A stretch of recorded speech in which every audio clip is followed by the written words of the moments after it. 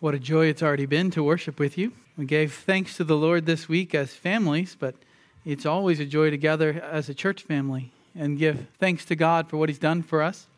I invite you this morning to open to the epistle to the Romans, the book of Romans, this magnificent letter that Paul, the apostle, wrote to the church in Rome. In the first century, he wanted to write to them, to teach them about the gospel. Yes, they had been saved for some time, but he wanted to open it up and explain how it applies to their salvation and to their daily life. So we return this morning after a couple of weeks to chapter 10 of Romans now, and we begin chapter 10. And we're still in this section here where Paul is addressing the Jews, addressing the church in Rome, yes, but also dealing with this issue of Israel. What about Israel? Did God forget about Israel? Did God somehow make promises to them and not fulfill those promises? Because if God doesn't fulfill His promises, well, Romans 8, which he's talking to Gentiles, well, that would draw God into question there. It would make us wonder, is God going to forget about us? So Paul's been answering this question since Romans 9. And he begins by answering it, first of all, saying that God has not chosen everyone to be saved. So some in Israel are saved, and others are not saved. And that's the first answer Paul gave to the question, God's sovereignty. Now, starting in 9:30 and going into chapter 10, we see the second answer to the question is man's responsibility. God is sovereign. God chooses whom He will choose. He passes over whomever He chooses to pass over. But man is also responsible to believe in Christ. And so he really gets rolling with this argument in chapter 10. I want to read to you the first 4 verses this morning. But the title of the sermon is A Zeal for God Without Knowledge. And you're going to see that mentioned here in the text. It's a zeal for God without knowledge. Chapter 10, starting in verse 1, brothers, my heart's desire and my prayer to God for them is for their salvation.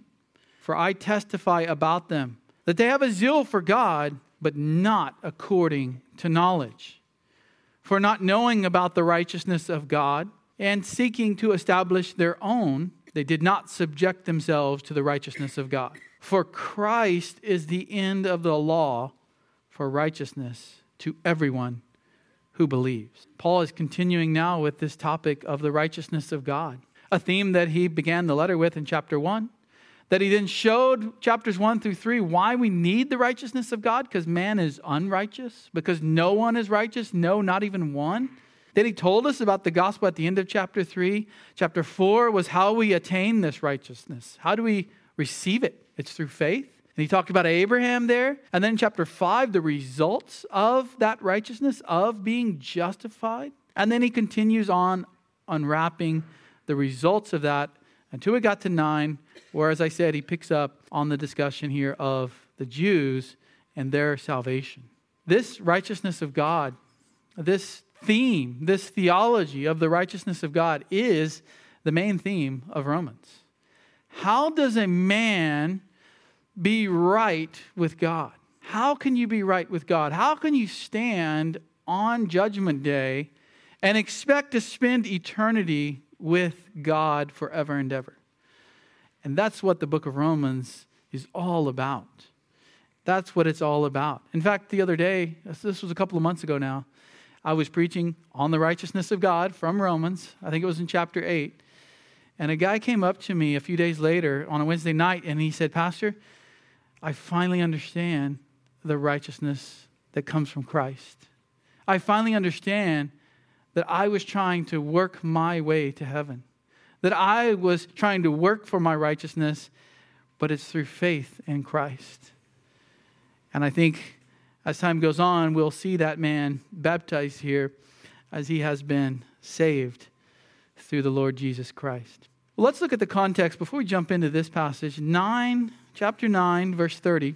Chapter 9, verse 30. What shall we say then? And he talks about how the Gentiles received righteousness they were not searching for. They were not looking for the righteousness of God, but God granted it to them because He chose them. He sovereignly gave them his righteousness when they believed in Christ. But Israel, verse 31, the Jews were pursuing the law of righteousness. A law. They were trying to do the works of the law. They did not attain the law. No one can. No one can measure up to the standard that God has given us, the perfect standard. The only person who ever did that and ever will do that is Christ. And God says in verse 33, he laid Christ, the stumbling stone, in Zion, and that was a rock of offense. Christ died on the cross in Jerusalem, in Zion, and the Jews are stumbling over it even to this day. And so he tells us, now in 10, 1 through 4, he shows us three truths here about salvation. When he's describing here Israel's rejection of Christ, he's going to show us three truths that apply to people today that are very religious, like the Jews were, that are very zealous, as it appears, very zealous towards the Lord. Three truths about salvation from Israel's rejection of Christ. The first one is found in verse 1. Notice here that prayer can be God's means of bringing salvation. Prayer can be God's means of bringing salvation. Israel has stumbled over the stumbling stone. They have rejected, for the most part, they have rejected the gospel. They rejected Christ for salvation. This is the sovereign will of God, Paul told us in Romans 9. That in God's plan, that in the big scheme of things, this is no surprise to God. They chose to reject Christ. They are responsible. But first, Paul says that God has not chosen all of them. And yet, look what Paul does here. He prays for them. He does not stop praying for them simply because he knows not all of them will be saved. Look at how he opens this up. Brothers. So he's talking to the Roman Christians here. He's appealing to the brothers and sisters in Christ there. The church in Rome, the brethren, the adelphoi, the close spiritual family. He's saying, fellow Christians in Rome, most of which are Gentiles, I want you to know something. I want you to listen closely, he says. My heart's desire and my prayer to God for them is for their salvation. Heart's desire. The word desire here has to do with favor or good pleasure. It's a unique word in Scripture. It's only used in the Old Testament Greek translation and the New Testament here. It is a word for favor or good pleasure. It's a word often where God is pleased with men because they have faith in Him. They have the righteousness of God applied to their account. But here Paul is saying that it would give him great pleasure, great joy to see them saved. His desire is to see his fellow kinsmen saved. And it's from his heart that he has this desire. It's a deep-rooted desire that God would save the Israelites. Commentator Leon Morris says Paul here is emphasizing his warm affection for his own people. With this affectionate goodwill, he links his prayer to God. He not only has goodwill for them, but he does what he can for them. He prays. He prays for them. Paul has a great concern that his people Israel, all the Jews, would come to the saving knowledge of Christ. Go back to chapter 9 where he began this section, chapter 9 and verse 2. He says, I have a great sorrow. He started in verse 1 saying, I'm telling the truth. I have a great sorrow in verse 2 and an unceasing grief in my heart. Again, talking about his heart here. He has great sorrow for his fellow kinsmen, for his countrymen. He has a grief that never goes away in his heart.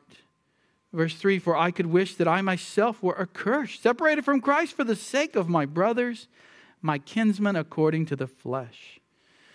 Yes, Paul has a spiritual family. He has the brethren there in Rome and in all the churches. But he also has a desire, a deep-rooted, heartwarming, affectionate desire for his people, for his family, you might say, his extended family, Israel, to be saved. He wants the church in Rome to know that Israel's rejection of Christ as Savior is not something that Paul enjoys. Yes, Paul wants to glorify God and God's will be done, but he also prays for them. Paul is deeply committed to their salvation. And he says, my prayer to God for them is for their salvation. He takes his petition, he takes his supplications to the Lord, and he prays that God would save them. What is prayer? Prayer is talking to God. You read the Bible, God's talking to you. When you go to him in prayer, you're talking to him. And you're praising him, hopefully, in your prayers. You're confessing your sins to him. You're making requests of him. It's not the only part of prayer, but it is a part of prayer. We see that here with Paul. He's making a request of God. Not just for ourselves, though. We have requests for ourselves, right? But Paul makes a request for others to be saved. Israel is hardened at that point in Paul's ministry. Today, for the most part, Israel is hardened as well. Israel is in a time of hardening then and now. But as we're going to see in chapter 11, God has not completely rejected them. But what does Paul do? Even though he knows Israel's hardened, he prays for their salvation. He prays for their salvation. If Paul thought Israel was completely rejected, he would not be praying for them. But he does not simply dismiss his countrymen and say, oh, well, God hasn't chosen everybody. Election's true. I'm not even going to pray. No, he teaches the truth of election. And then what does he do? He prays for them. God's sovereignty, man's responsibility. Those two railroad tracks continue to run parallel, as Spurgeon said. We don't see where they meet. We can't make sense of it all. But we know the Bible says God is sovereign in election, in salvation, and man is responsible for believing or rejecting the gospel. Now, Paul does not dismiss his fellow countrymen. He prays for them. He does not know who the elect are. Some will be saved. He's already told us some will be saved. A remnant will be saved. And so he prays. And he prays for all of his countrymen. I'm sure he had people that he knew and he thought of as he prayed, but he's also praying for all the Jews. Now, these are his blood relatives, but they're also his fiercest enemies. His fiercest enemies. Every time he went into a new city, where did he go? The synagogue. Because he said he took the gospel to the Jew first and then the Greek. So even though he was the apostle to the Gentiles, he went to his people first. He went to the synagogue and he would preach the gospel. And do you know what they did? Beat him, stoned him, mocked him, tried to get the Roman authorities after him. They eventually did get him arrested in Jerusalem. And yet here's Paul praying for them. Remember what Jesus said? But I say to you, love your enemies and pray for those who persecute you. That's what Paul was doing. Paul was praying for those who persecuted him. We should pray for people's salvation. God uses means to save people. What that means is that God uses us to take the gospel out. God uses our prayers to bring their salvation about. Yes, they have to believe in Christ, but he uses his people to pray for them, to request of God to save them, and to take the gospel to those people. Prayer should not be just for help when it comes to physical matters. We need to do like Paul here and pray for their salvation. It's fine to pray for physical needs. It's fine. We do that at church. We have a prayer request sheet that goes out, and the first part is general needs, and then the lower part, the second half, is for salvation. There's a section that we've set aside just to pray for people's salvation. Prayer should not just be an organ recital. You know, Aunt Susie's liver, Uncle Tom's stomach, Aunt Betty's heart, organs reciting. Okay, it's a pastor's joke. It should not just be an organ recital. It's fine to pray for physical needs, but we need to pray for spiritual needs. Don't let us, as a church, just pray for the physical needs of people and forget that there are people who need to be saved. There are people who come here every day and children who are here every time. They need to be saved. This is our family. Let's pray for our family that needs to be saved, as Paul did here. So that's the first truth he teaches us. Even though God is sovereign, Paul doesn't know who God is going to save, and he prays for all of them. Secondly, the second truth here, and this is really the high point of this passage, in the sense where he gets to the meat of the theology, the belief system that they have. Number two, an ignorant enthusiasm for God is hopeless. An ignorant enthusiasm for God is hopeless. In verses 2 and 3. Here's where they went wrong. To be enthusiastic or passionate for God, but with the wrong theology of salvation, only leads to hell. All the passion that they had didn't get them any more saved than if they didn't have that passion. Verse 2, he begins, I testify about them. He's a witness. He testifies about them because he's been one. He's been a Hebrew of Hebrews, a Pharisee of Pharisees. And he says, here's what I know about them. Here's what I've witnessed. Here's what he knows because he was one, that they have a zeal for God. He was an unbelieving Jew. He understands they had a zeal for God. A zeal, an intensive, positive interest in something. Not a negative interest, but they really, truly have an interest in God. They're dedicated. They're fully committed. They were completely devoted to God in their minds. They have a zeal. They have a passion. Now, zeal can be good. You want to have a zeal for Christ. You want to have a zeal for the Christian life. Hopefully you have a passion and a zeal for reading the Scriptures and coming to church and worshiping and hearing good preaching. But he says this zeal was misplaced because it was not according to knowledge. They have a passion for God, but it's not according to knowledge. It's a zeal for God, but it's according to their own way of salvation. A zeal for God and His ways, God's ways, can be a good thing, but if it's according only to what the Bible teaches us. These non-believing Jews that Paul's talking about, they were passionate with a zeal, but that zeal is not in line with the truth. It was something they made up. It was something that they took from Scripture, twisted, and then had a zeal for. But it's not according to truth. They got worked up and passionate and emotional about things that were not according to the truth. Now, Paul, as I said, can testify. He was there, Acts 22. In Acts 22, he's giving his testimony. And he talks about his life before he came to Christ. Before he was saved by Christ. We should say Christ came to him, which is the way it always works, right?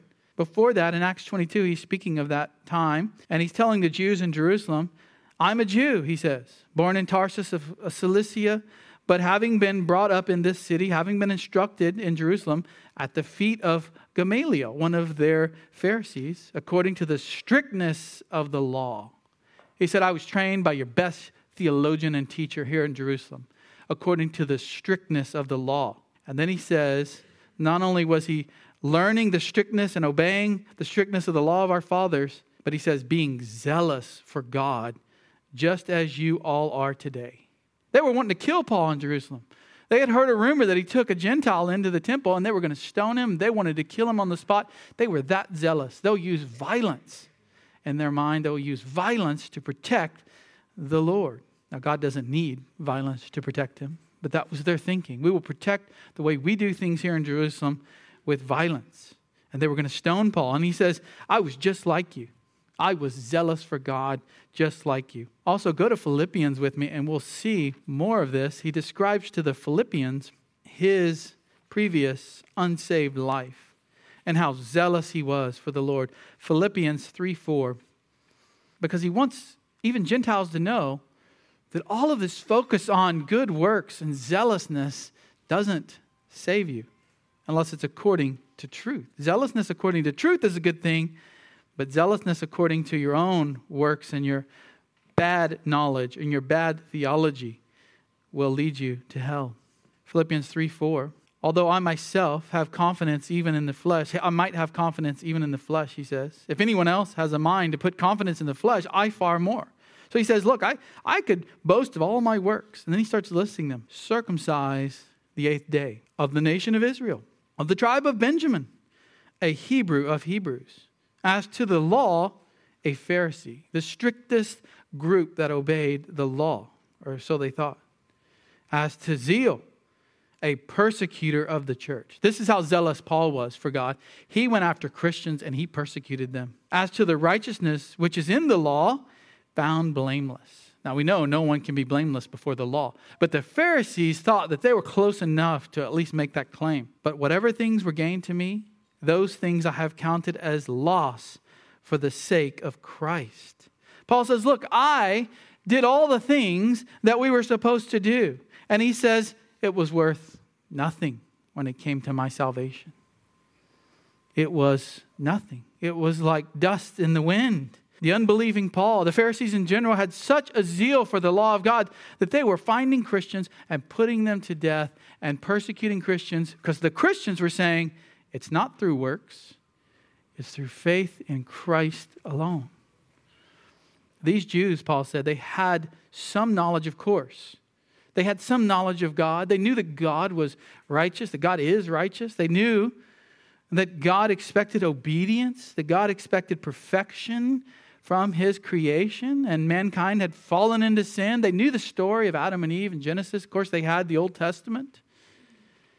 But this was an immature knowledge because it lacked the most important part, the comprehension, the understanding of God's saving grace through Christ. The apostles went out and preached it. They took all those Old Testament verses and they put it together in sermons and they preached the gospel. But these Jews didn't want to hear it. They didn't want to hear it, so they were ignorant of it. And they were like the false teachers Paul speaks of in 2 Timothy 3:7, always learning and never able to come to the full knowledge of the truth. They were always learning. They're like people today who want to argue theology and they want to argue all about these great theological themes and texts of the Bible and contradictions they find and go on and on. But when it comes down to it, they don't know the gospel. They don't know the gospel. They will produce hours and hours and years worth of videos on YouTube, but they don't know the gospel, the basics of faith in Christ alone. In 1 Timothy 1:13, Paul, again, speaking of his own testimony, it says, even though I was formerly a blasphemer and a persecutor and a violent aggressor. He didn't just persecute Christians. He really enjoyed it because he thought he was serving the Lord. But he says, yet I was shown mercy because I acted ignorantly in unbelief. It's not that God excused his sin. It's that Paul says, I didn't even know what I was doing. I didn't even understand the truth. That's not an excuse. God still had to show him mercy to save him. But he says, I acted ignorantly because I was an unbeliever. He thought with all his sinful heart that he was serving God, that this is what God wanted because that's what the Jewish leaders said to do. And he was serving God in that way. And yet he was ignorant of the truth about the saving righteousness of God.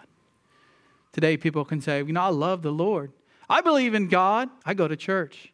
I go to church every Sunday. I've been baptized. I go to church and serve. I take care of the people there. I listen to the sermons. I take good notes. I do good deeds. And yet they can be ignorant of the righteousness of God. They can be ignorant of the gospel. They cannot know the gospel because they think all those things they're doing is what makes them righteous. Sometimes we get new members in and we're talking to them about their testimony. And they say, well, I've gone to church since I was, in the womb. Then I went to church after I got out of the womb. And then I've been in church. My dad was a deacon and my uncle was an elder and my great-great-grandfather was a pastor. And okay, well, tell us about how the Lord saved you. Well, I've just been in church. And their life is a sinful life. And their life doesn't match what it says here in the Bible about godliness. Not that people can't be saved at a young age and not know all the details about when and where, but it's that there's no change in their life. But they want to tell us all the things they've done with all the churches they've been a part of. This really comes down to legalism. Legalism is this idea that you can be good enough to please God, that you can be good enough to earn the righteousness of God, that you can obey and make everybody else obey all the commands of God so that everybody can somehow attain the righteousness of God. It's never worked. It didn't work for Israel. It doesn't work for Gentiles today who say, maybe I'll be good enough to stand before the judgment someday. It never will work because that's not the way that God has designed salvation. They had a zeal for God, but it was without knowledge. John Stott, the commentator, and he was a pastor in England when he was alive. The proper word, he says, for zeal without knowledge, commitment without reflection, or enthusiasm without understanding is fanaticism. And fanaticism is horrid and a dangerous state to be in. Paul was so zealous. He was a fanatic. He was totally committed, but committed to the wrong thing. Sometimes you hear people say, well, they're very sincere in their faith. They don't believe like we do. They don't believe in Christ. They don't trust in Christ alone. But they're very sincere in their faith and their service. Well, someone can be sincerely wrong, can't they? What does it matter if that they're sincere? If they're sincere towards the wrong object, if their faith and all their desire and all their works are pointed the wrong place. Yes, we do produce works after we're saved. But before that, our works mean nothing. After that, they're just pleasing things to the Lord that He's commanded us to do. And that's what Paul is talking about here. The Jews, having knowledge of God, but they have twisted it. They don't understand the true righteousness of God. They don't understand God's ways of salvation. Sometimes passion, zeal, enthusiasm can mask a person's unbelief. Sometimes we are fooled by that. Sometimes we look at people and we say, that person must be a believer because they're very passionate. But then later, we're also surprised when they turn away from the Lord and go passionate 180 degrees the other way. Passion masks their unbelief. Paul now in verse 3 gives two reasons. And we're still looking at the main point number 2, an ignorant enthusiasm for God. But what does he mean? That they're ignorant? What does he mean? What is it that they don't know? Well, the first thing he says in verse 3 is for not knowing about the righteousness of God. They lack a correct understanding of righteousness. That's the first thing they don't know. They lack a correct understanding of righteousness. Not knowing here is the Greek word agnoeto. Agnoeto is where we get our English word agnostic. An agnostic says, I don't know if God exists. I'm agnostic. I'm not atheist. I'm agnostic. Well, here the word is used to say they don't know about the righteousness of God. They're uninformed. They're ignorant. They did not know about the righteousness that comes from God. The way Paul words this in the original is very specific. He puts a lot of emphasis on God here. God in Greek is moved up to the front. And it says the one-of-a-kind righteousness. That's how one person translated it. The one-of-a-kind righteousness that comes from God. It comes from God, and you can only find it from God. There's no other place you can get it. You can't get it from the law. You can't get it from other people. You can't get it from your parents. You get it from God. That's the only place. They did not know about that because they didn't want to hear it. They rejected the apostles' teaching. They stoned Stephen, as we read about in that long reading of Scripture this morning. They put him to death. They did not want to hear it. Stop talking, Stephen. You're going to die for telling us we're hard-hearted and stubborn. They were ignorant. They lacked a correct understanding of righteousness. They pushed out of their minds any thought of the imputed righteousness of God that comes through faith in Christ. The righteousness that Christ has, because he lived a perfect life, which comes to our account when we believe in him. That's called the imputed righteousness of Christ. They didn't want to hear that. They had invested years into their form of righteousness, their way of salvation. They've invested years, their whole life, often their whole family had invested in that way of righteousness, and they did not want to hear any other gospel, any other news that came that contradicted their belief system. But we lack any righteousness in ourselves. We're sinners. Every person except Jesus Christ, every person who's been born is a sinner. We don't have any righteousness in ourselves. How can you produce something from nothing? You can't. You can't produce something from nothing. You can't earn righteousness. You can't work for it. It must come from God. Now, this was all in the Old Testament. It was all there in the Hebrew Bible. But they did not want to hear it. You saw in Acts 7 how Stephen makes a long sermon about the history of Israel, all quoting and rehashing the Old Testament history of Israel. It's all right there in the Bible. And yet they did not want to hear it. They were ignorant of it. They were not justified. They were not saved because they did not want to really know about this truth. So that's the first thing that they did not know about, a lack of correct understanding of righteousness. Here's the second thing they did on ignorant enthusiasm for God is the replacement of true righteousness with works righteousness. They didn't understand and know about true righteousness, and then they replaced it with their works righteousness. They said, I don't want to hear what you have to say about the gospel and about Jesus and about this faith stuff, faith alone and Christ alone. We have our own system. We have our own way. Go away from here. I don't want to hear about your gospel. You see how he says in verse 3, and seeking to establish their own. They did not know about the righteousness of God.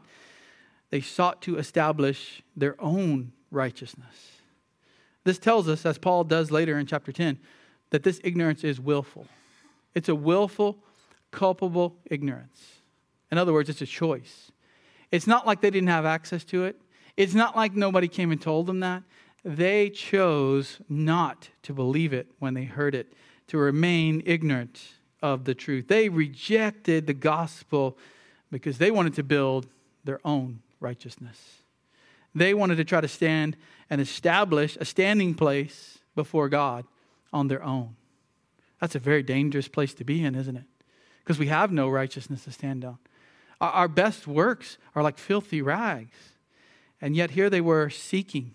They were seeking. They were going through the law and seeking ways that they could try to please God to earn righteousness so that on Judgment Day they could be established, so they could stand before God. Their confidence was in their own standing, not in Christ's standing. This was a faith plus works belief system. Yes, they had faith, they would say, but they add the works to it to earn their righteousness towards God. And here's what Paul says. Here's the summary. They did not subject themselves to the righteousness of God. There was a righteousness they were trying for, but it wasn't God's way. And when the truth came out, they did not submit themselves. They did not subject themselves to the true way of righteousness. These Jews were trying to earn their salvation. That's the problem with works righteousness. They were trying to work for their own salvation. They put time and energy and resources and invested in it. And when the truth came along, they did not want to hear it. And so they missed the real hope of salvation. The real hope of salvation is it's not based on us. It's based on what Christ did for us. Through faith in Him, we can have our sins removed and then His righteousness applied to our account and spend eternity with God. They said, no, we want to work for it ourselves, which is impossible. It's hopeless. You can't do it. There's no hope in that. It's a hamster on a wheel, constantly trying to be good enough, and you can never be good enough. How many churches today appear to have this great zeal for God, but they're falling into this trap of ignorant enthusiasm for God? How many churches out there are trying to work up emotion and passion, but there's no gospel? We've got to have the gospel in churches. What is a church if it doesn't have the gospel? We've got to have the gospel proclaimed and preached.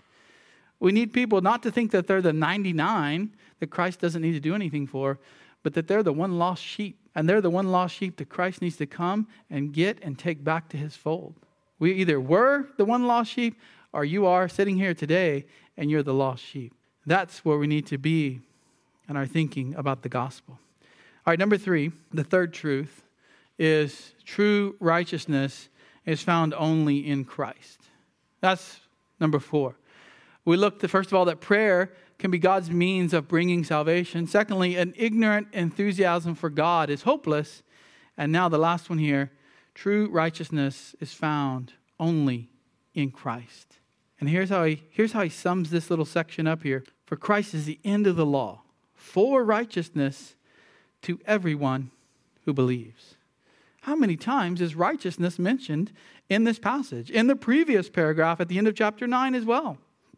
You can see why this is the main theme of the book. People are searching for the righteousness of God. They're searching for salvation. They end up building their own way of salvation, but God's way is right here. Christ. Christ is the end of the law. The law here is the Old Testament law, the Mosaic law. This was the way that the Jews thought righteousness could be attained, by obeying the law. Now, no one can obey the law perfectly. That's one big hindrance. The second hindrance is that the law was not designed to attain righteousness for salvation. That wasn't the design for the law. We saw that in Romans 3:19. I've shown it to you as we've gone through Romans, but we always need to be reminded of it. Not only can we not obey the law perfectly, no one can. Only Christ is the only one who ever did that. But Romans 3:19, Paul tells us about what the law is for. Yes, we know the law was for Israel when they were redeemed. They were to live a holy life before the Lord. That's sanctification, not justification. But the law has an ongoing effect after that as well. In Romans 3:19, he says, we know whatever the law says, it speaks to those who are in the law, so that every mouth may be shut, and all the world may become accountable to God. What does the law do? When you hear the law, or when you know the law of right and wrong in your heart, and you sin against it, you know, your conscience knows you have sinned. You know you've done something wrong, and God holds you accountable for that sin, and the law goes out so that every mouth has no excuse before God. It will be shut. Verse 20, because by the works of the law, very clear here, by the works of the law, no flesh will be justified in his sight. No one. No means no one here. No flesh, no human being will be justified in his sight by working the law, by doing good works. He goes on, for through the law comes the knowledge of sin. Here's why that can't happen. The law makes your sin reflect back at you. You look in the mirror of the law and it shows you how wicked you truly are. It shows you how sinful you are. The Jews said, we don't want to see that. We want to take the law and try to work our own way to God. We want to create our own religion and get to God. But the law was designed to show us our sin. Another purpose, and it's connected to that, is in Galatians 3:19. Let's look at one more here on the law. Galatians 3:19. You probably know these by heart by the time we get done with Romans. Galatians 3:19 to verse 24. Paul opens up, the same Apostle Paul here, more about the law. Why the law then? It was added because of trespasses, because of sin, having been ordained through angels by the hand of a mediator, that's Moses, until the seed would come to whom the promise had been made. Now, a mediator is not for one person only, whereas God is one. Is the law then contrary to the promises of God? May it never be. Is the law fighting against the gospel? Is it really God putting two ways of salvation that compete with one another? No way. No. It's man who's taken the law and twisted it into some sort of religion. Back to Galatians 3:21. For if a law had been given which was able to impart life, then righteousness would indeed be by law. If it was possible, then somebody could try to work that system. But the scripture has shut up, there it is again, shut all the mouths of everyone under sin, so that the promise by faith in Jesus Christ might be given to those who believe. The law goes out and it shuts everyone's mouth. They have no excuse. And there's only one path that's clear ahead, and that's Jesus Christ. That's what it says. And Jesus Christ might be given to those who believe. But before faith came, we were held in custody under the law. We were in jail. We were shut up in a box. And then he says, verse 24, therefore the law has become our tutor unto Christ, so that we may be justified by faith. We were contained in a box, no windows, no way out of this box. It was the law. It was on us. We were bound by it. We saw our sin. And there's only one hope, Jesus Christ.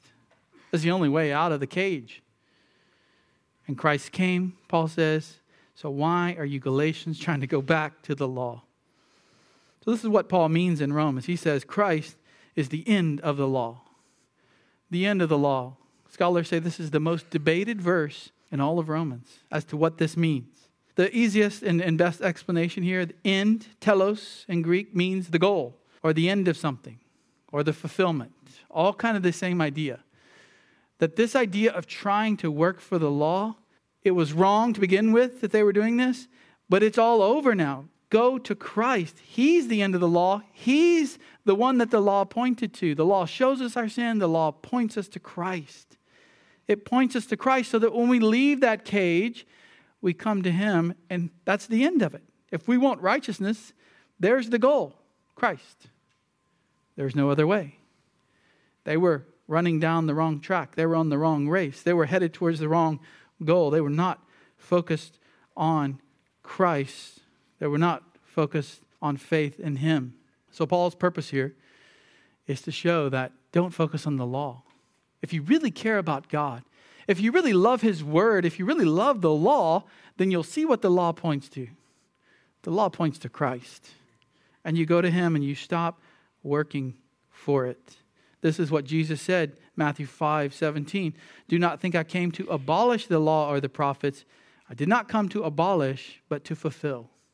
The Bible's still there. The law and the prophets, it's right here so we can look at, we can go back, we can study who God is, we can learn about who God is, His holiness, what He requires of mankind. But Jesus said, I came to fulfill it. Not to scrap your Bibles, but to fulfill all the promises in the law that pointed to me. Now, Paul's not saying here in Romans 10:4 that there's no law for the Christian. There is a law. Christ gave us commands. There is a law. Look at Romans 8, a little bit previous to where we're at here in Romans 8:2. There is a law of Christ. There are commands that we are to obey. But, he says, we are not now bound by the law. Romans 8:2, for the law of the Spirit, that's a different law. The law of the Spirit of life in Christ Jesus has set you free from the law of sin and death. For what the law, the Mosaic law, could not do, it was never designed to do that. Weak as it was to the flesh, God did. Sending His own Son in the likeness of sinful flesh, and as an offering for sin, He condemned sin in the flesh. The law could not do it. It never could do it.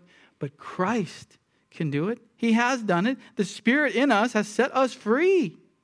We're not bound by that law. We're free now to serve God according to His commandments. We're not bound. The law is not sitting on us, pressing down on us, showing us how sinful we are.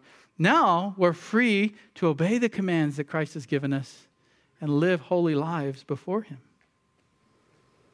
The Christian has commands to follow. And the law is so great to show people their sin. Look at 1 Timothy 1:8. Paul says, the law, the Mosaic law, is, especially for Jews, but anybody, to show a person how sinful they are. People twist the law even today. There's all these forms of legalism. But 1 Timothy 1:8, we know that the law is good. It was given by God, if one uses it lawfully. So how should a Christian use the Mosaic law lawfully? Knowing this, that the law is not made for a righteous person, but for those who are lawless and rebellious, for the ungodly and sinners, for the unholy and godless, for those who kill their fathers or mothers, for murderers, for sexually immoral persons, for homosexuals, for kidnappers, for liars, for perjurers, and whatever else. All the sin out there. Hold the law up, hold the Bible up, show them that it's sin. Proclaim to them that it's sin. He says this is all according to the gospel of the glory of the blessed God, with which I have been entrusted. All of this is in accord with the gospel, that the law points us to Christ. Show people their sin. Tell them that they're sinful in the eyes of God, according to Scripture, the law. And that will drive them to Christ, if it's the Lord's will that they would be saved. Now, the last part of Romans 10:4, I just want to bring this out to you. It is, Christ is the end of the law for salvation to everyone who believes.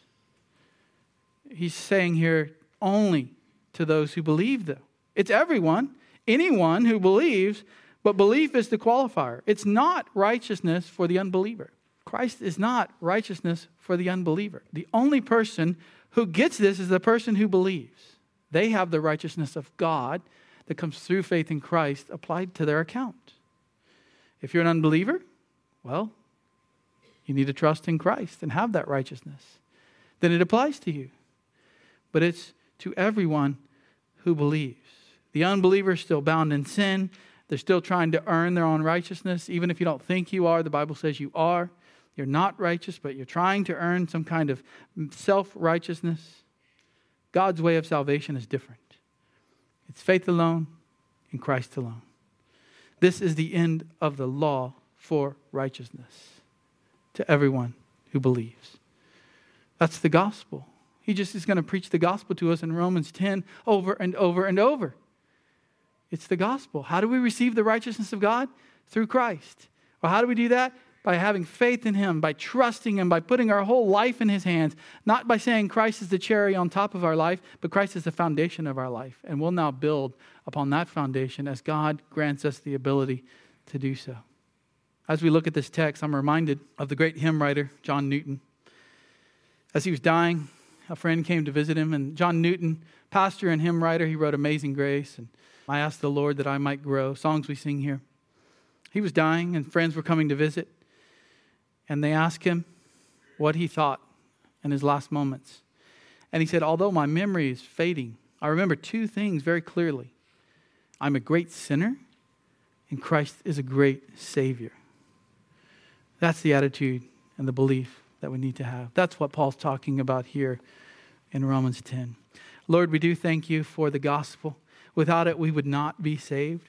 Without it, we would be lost forever and ever. We cannot attain the righteousness of God on our own. We cannot work for it. We don't contribute to it. Not 1 cent, not 1%, not 0.001%. None of it is ours, Lord. It's all given to us by you based on the life and work of Christ. We pray for those in the room today who've maybe heard this message for the first time. They've understood it. They've understood enough of it to realize where they're at. Will you open their hearts to believe? Will you bring them to saving faith? We pray for the believers here today, that this would edify them, that we could go on giving thanks to you even more today, and we could truly love the Lord Jesus Christ for what he's done for us. We pray this in his name. Amen.